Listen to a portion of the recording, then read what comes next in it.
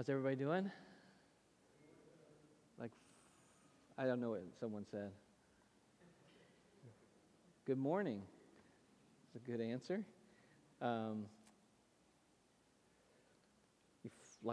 You're into the Christmas season now. I can see it. Feeling good about it? It's here. It's here if you're not ready. It's coming. Okay? I'm in. I'm all in. I love it. Love it. Well, today is the second Sunday of Advent. Our focus this morning is going to be on love. The love of God, the love of our Father, the love of our Lord Jesus Christ. Last week we began working through Matthew 24, a chapter that has honestly brought both hope and fear in people. And I want to remind you that Jesus is talking about two different times in these texts. He's addressing what will happen in AD 70, the destruction of the temple in Jerusalem. And he's also addressing what will take place in the end times before his return. And this morning's text is going to focus primarily on what took place in AD 70. As we consider Advent and the coming of Jesus, I want to remind you that we're looking at these texts through the lens of the kingdom of God, with a kingdom perspective. Jesus told his disciples, and that includes us in the Sermon on the Mount, to pray, "Let your kingdom come and your will be done on earth as it is in heaven," and also ask him to deliver you from evil. We saw last week that now, here in this text on this mountain, Jesus is explaining to them and revealing to them what he told them to pray for. His kingdom is coming. And there's evil he describes, terrible evil that they will be delivered from. Does that mean that they won't experience evil? By no means. I mean, he's explaining that in the text of what they're going to experience and how terrible it's going to be. But ultimately, it's what we sang. We'll be with him. He will hold us. There'll be no more suffering, no more pain. We will be delivered forever. One aspect of Advent that is so characteristic of our King and therefore a quality of his kingdom is love. Our King loves us. We can see that so clearly in the text today. We're going to be looking at Matthew 24, beginning with verse 15, going through verse 28. So go ahead and turn there if you're not there yet. Matthew 24, 15 through 28. And if you're able to, stand and follow along as I read. Matthew 24, beginning with verse 15. "So when you see the abomination of desolation spoken of by the prophet Daniel standing in the holy place, let the reader understand. Then let those who are in Judea flee to the mountains. Let the one who is on the housetop not go down to take what is in his house, and let the one who is in the field not turn back to take his cloak. And alas, for women who are pregnant and for those who are nursing infants in those days, pray that your flight may not be in winter or on a Sabbath. For then there will be great tribulation such as has not been from the beginning of the world until now, no, and never will be. And if those days had not been cut short, no human being would be saved, but for the sake of the elect, those days will be cut short. Then if anyone says to you, 'Look, here is the Christ,' or 'There he is,' do not believe it. For false Christs and false prophets will arise and perform great signs and wonders so as to lead astray, if possible, even the elect. See, I've told you beforehand. So if they say to you, 'Look, he is in the wilderness,' do not go out. If they say, 'Look, he's in the inner rooms,' do not believe it. For as the lightning comes from the east and shines as far as the west, so will be the coming of the Son of Man. Wherever the corpse is, there the vultures will gather." Father, we praise you and we thank you for your word. Your word is truth. And certainly there's things that we don't fully understand about the end times, Lord. But we know this. We know that you love us. We know that you sought to prepare us. And we ask you to help us to cling, to you, Lord. We pray this in Christ's name. Amen. Go ahead and have a seat. I want us to notice something very important about Jesus here.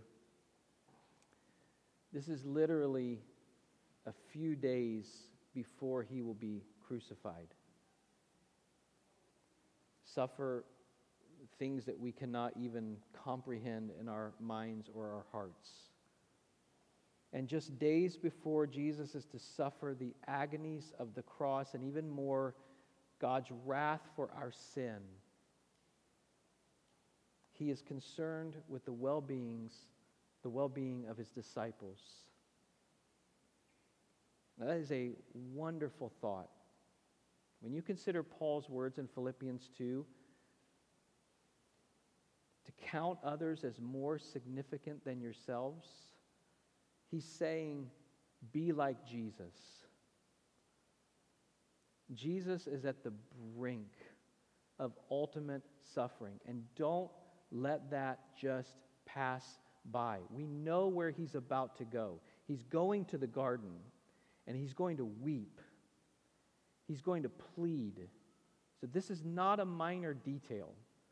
Jesus is at the brink of ultimate suffering, and his concern is for you. His concern is for his followers. His concern is for those he loves. It's a wonderful thought. When Paul says that, count others more significant than yourselves, remember he leads into that. Have this mind among yourselves that is yours in Christ Jesus.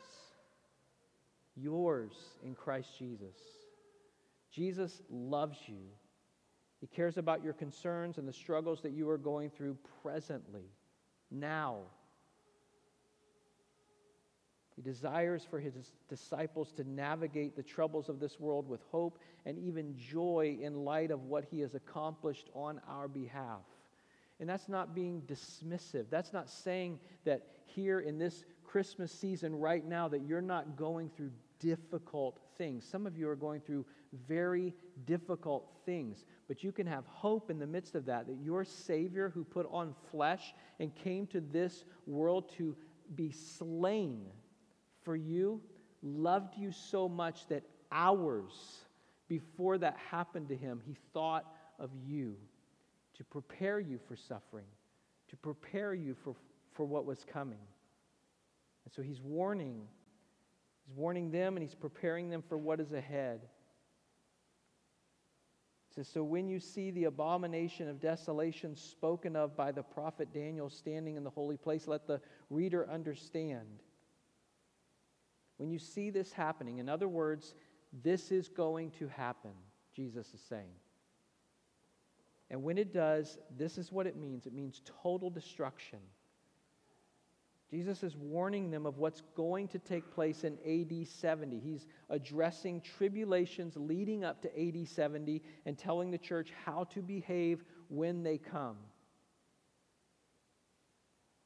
And we can have confidence here on the meaning of abomination of desolation here. It's the destruction of the temple in AD 70. We have confidence in that because of what Luke writes in Luke 21, verses 20 and 21. But when you see Jerusalem surrounded by armies, then know that its desolation has come near. So the abomination of desolation in Matthew is the Roman army in Luke.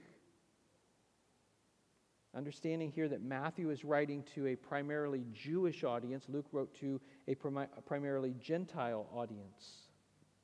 And when those armies approach, Jesus is saying, they must immediately respond. And how are they to respond? Verse 16, then let those who are in Judea flee to the mountains. Here's what to do when this happens. When you see this happening, don't run into the city. If you're in Judea, flee to the mountains. In times of war, what would usually happen is people would flock into the city. They would flee into the walled cities for protection. Cities were built to protect you from armies coming to hurt you. And so usually the instinct would be we're going to run into the city. Jesus says, don't do that. When you see this happening, flee to the mountains. Keep far from the city because of how bad it's going to be. He's preparing them for the imminent destruction that is coming and telling them that it's not just this random thing that's happening. Be prepared, he says. Verse 17, let the one who is on the housetop not go down to take what is in his house, and let the one who is in the field not turn back to take his cloak. Jesus gives this picture of a man standing on his roof and seeing the Romans approaching, and this man should get off his roof and go at once, without even stepping inside his door to retrieve any treasured possessions. Leave it and flee, Jesus is saying. He also gives the picture of a man in a field working some distance from his outer cloak, whether he took that off in the heat of working or left it at home. Jesus says, don't even go find your cloak. Flee. Run. He continues, verse 19 and 20. And alas, for women who are pregnant and for those who are nursing infants in those days, pray that your flight may not be in winter or on a Sabbath. Now, Jesus is not delighting here, certainly, right? He's warning, he's helping to prepare his people for God's judgment that is coming. A siege would be a terrible thing for anyone. Siege is when an army would surround the city and keep them inside to starve, to suffer. That would be a horrible situation for anyone, but for children or pregnant women, imagine. Alas, he says, to the pregnant or nursing mother that day, since they cannot move as fast, is the point. And if it was the Sabbath, gates would likely be locked, and many Jewish Christians would be hesitant to flee on the Sabbath because you weren't supposed to travel more than a certain distance, so they would be resistant. Let's wait another day. Jesus is saying, don't do that. That hesitancy will cost you your life. This message that Jesus is giving them is one of love. It's love. He's preparing them for what is going to happen. You imagine the tenderness and concern in his words as he speaks to his disciples that he loves. Luke gives us a little more detail in Luke 21, verses 23 and 24. Alas, for women who are pregnant and for those who are nursing infants in those days, for there will be great distress upon the earth and wrath against this people. They will fall by the edge of the sword and be led captive among all nations, and Jerusalem will be trampled underfoot by the Gentiles until the time of the Gentiles are fulfilled. So pray, Jesus says. Pray that it's not winter, not because of freezing cold, but because in that region there would be rains and flooding. And pray that it's not the Sabbath. Pray that your path might be a bit easier in the midst of horrible things. Isn't that interesting? It's going to be horrible. If you read the accounts of AD 70 and what took place, it's unthinkable. It's unimaginable. And Jesus is saying, pray that your path might be a bit easier in the midst of horrible things. Now here's the thing. Jesus knows.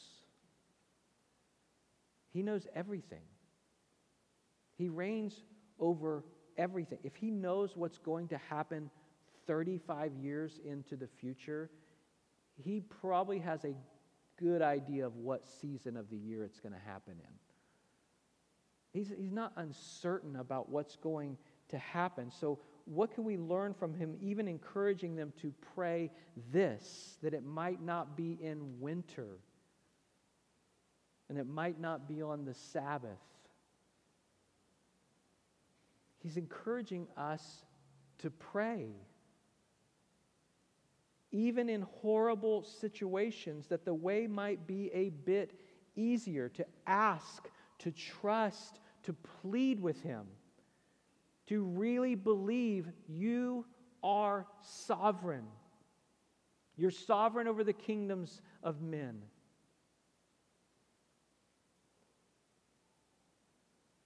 Why? Because He really does love you. He loves you. In the midst of the worst circumstances of your life, He loves you. He cares about every minute detail of your life. It goes on in verses 21 and 22. For then there will be great tribulation, such as has not been from the beginning of the world until now, no, and never will be. And if those days had not been cut short, no human being would be saved, but for the sake of the elect, those days will be cut short. Now again, these two verses primarily point to AD 70 as you consider the things that were inflicted upon the Jewish people in those days. The injustice, the suffering.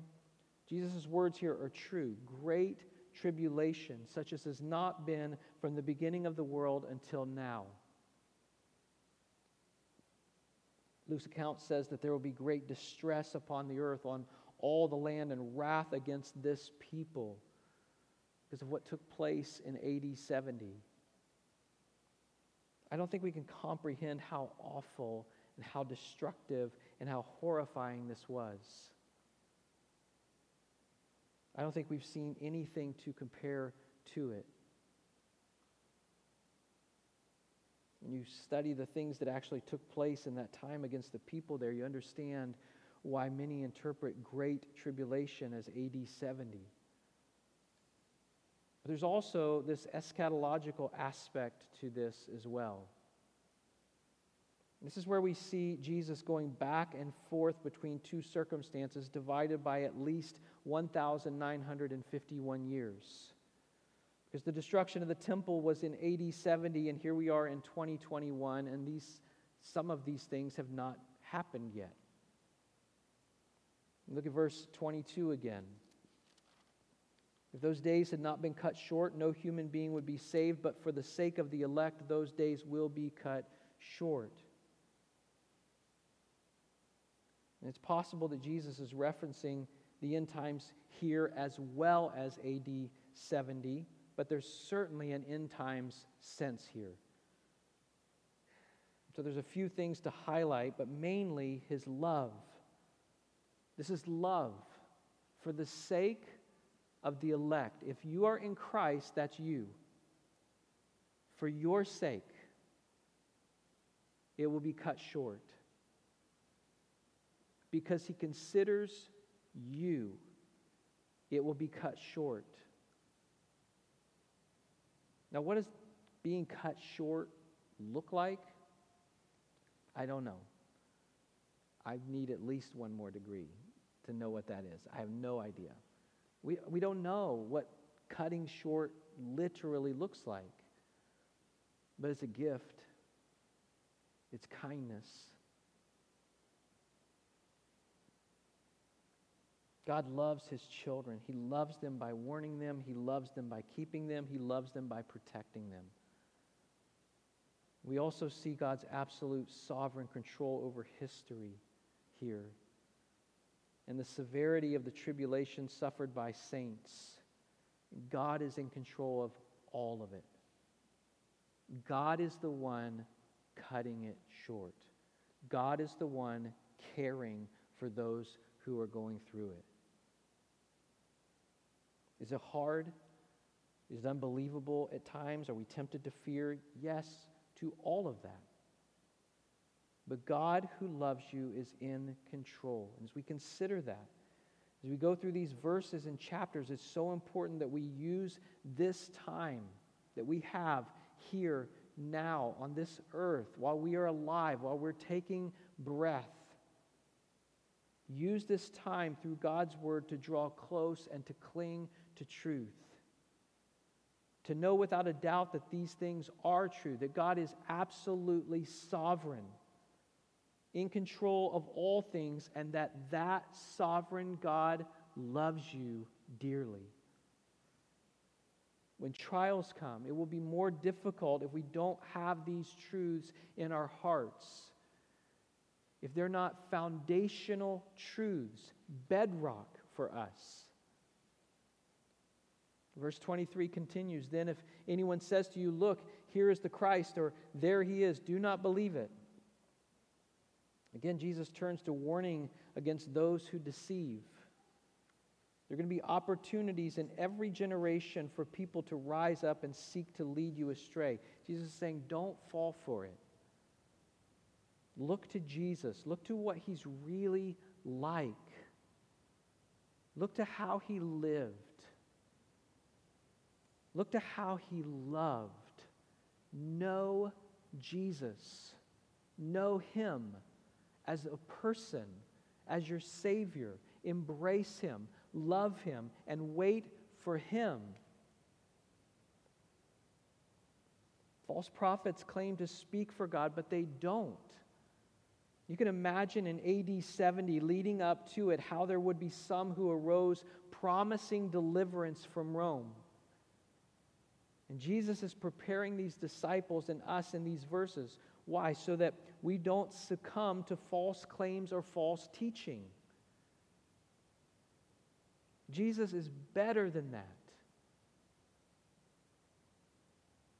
He's better than safety.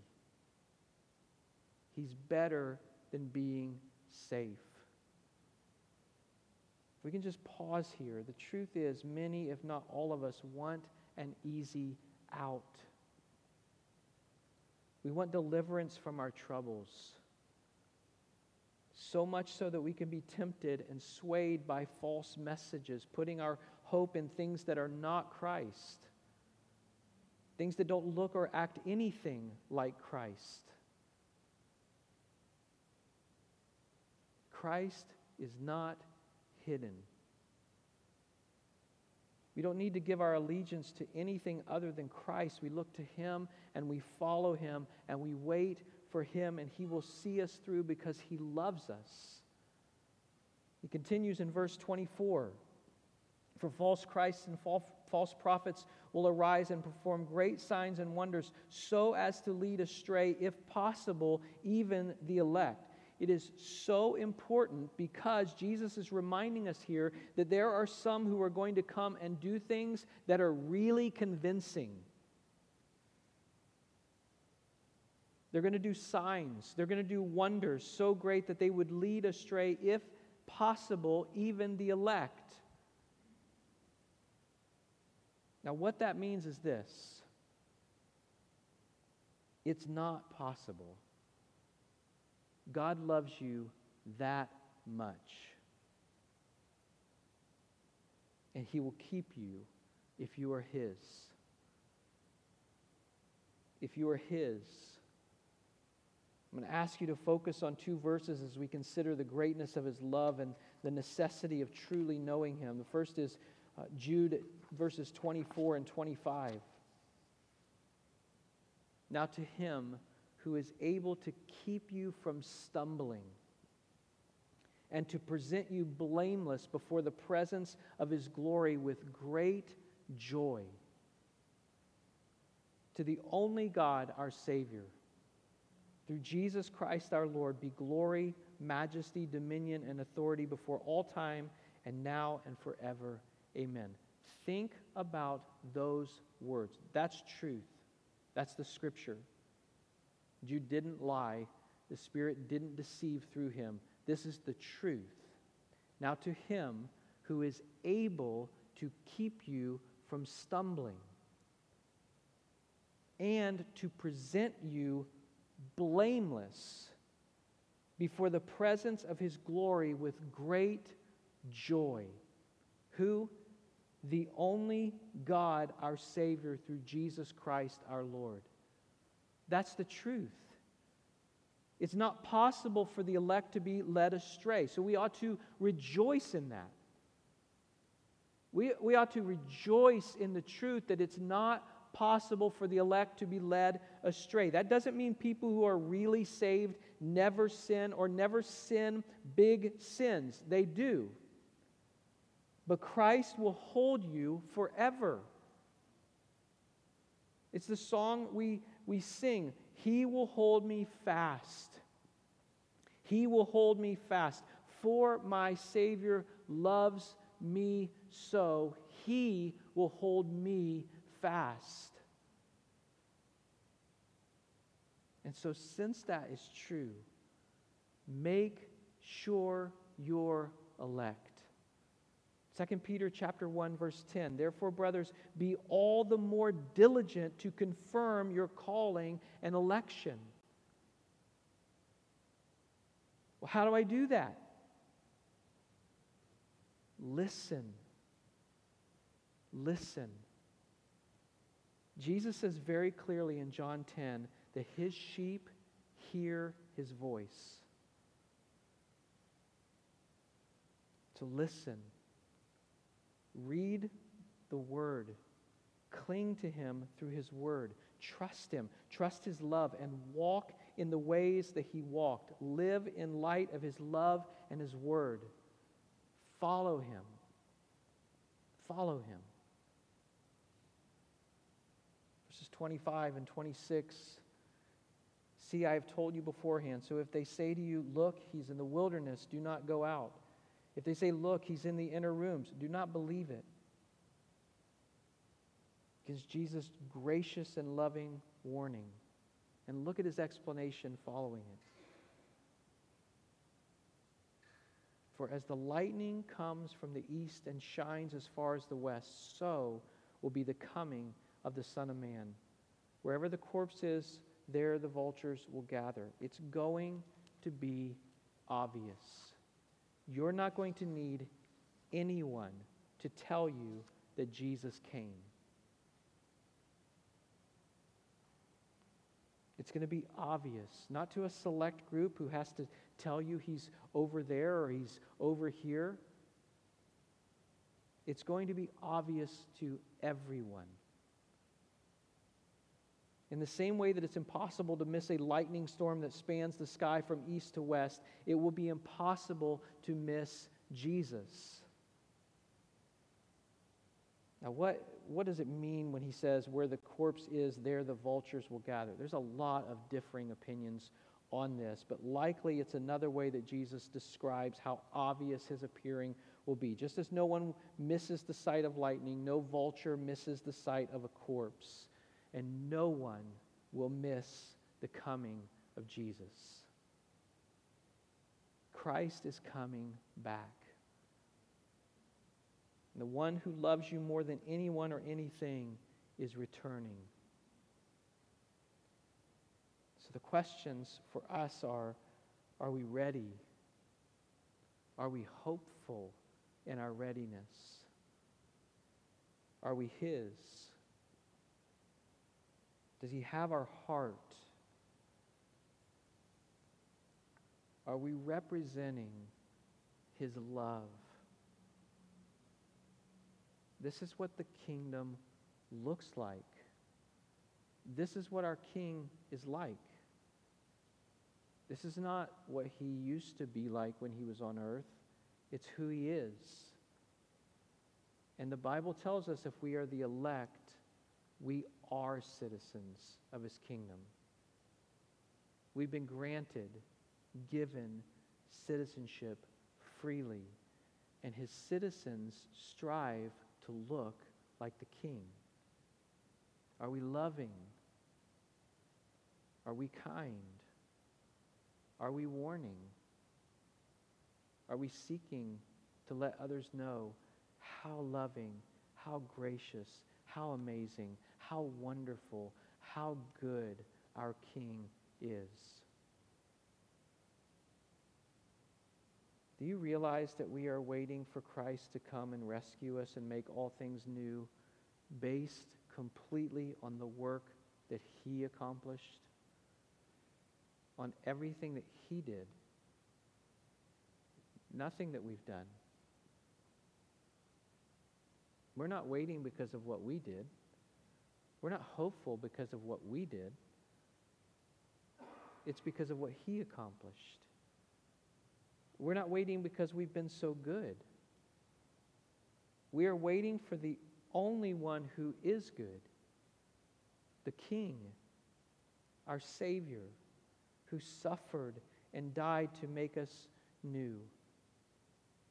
It's what we're blessed to remember and to rehearse each and every week as we take the bread and the cup together. It's rehearsing.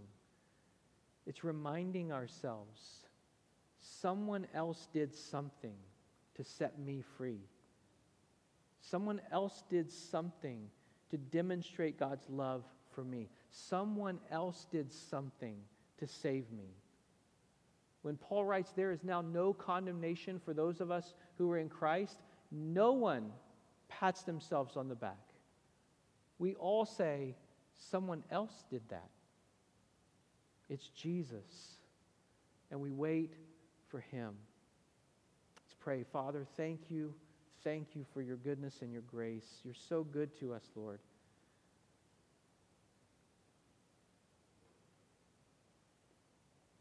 Just want to acknowledge again, Lord, it's all because of you.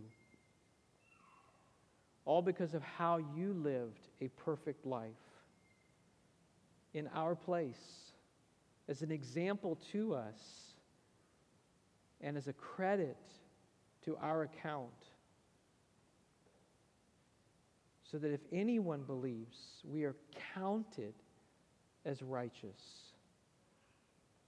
In spite of how we have lived, Lord, through faith, you grant us righteousness. And Lord, it's because of what you accomplished through your death and through your resurrection, justification for all who would come. So help us, Lord, to believe.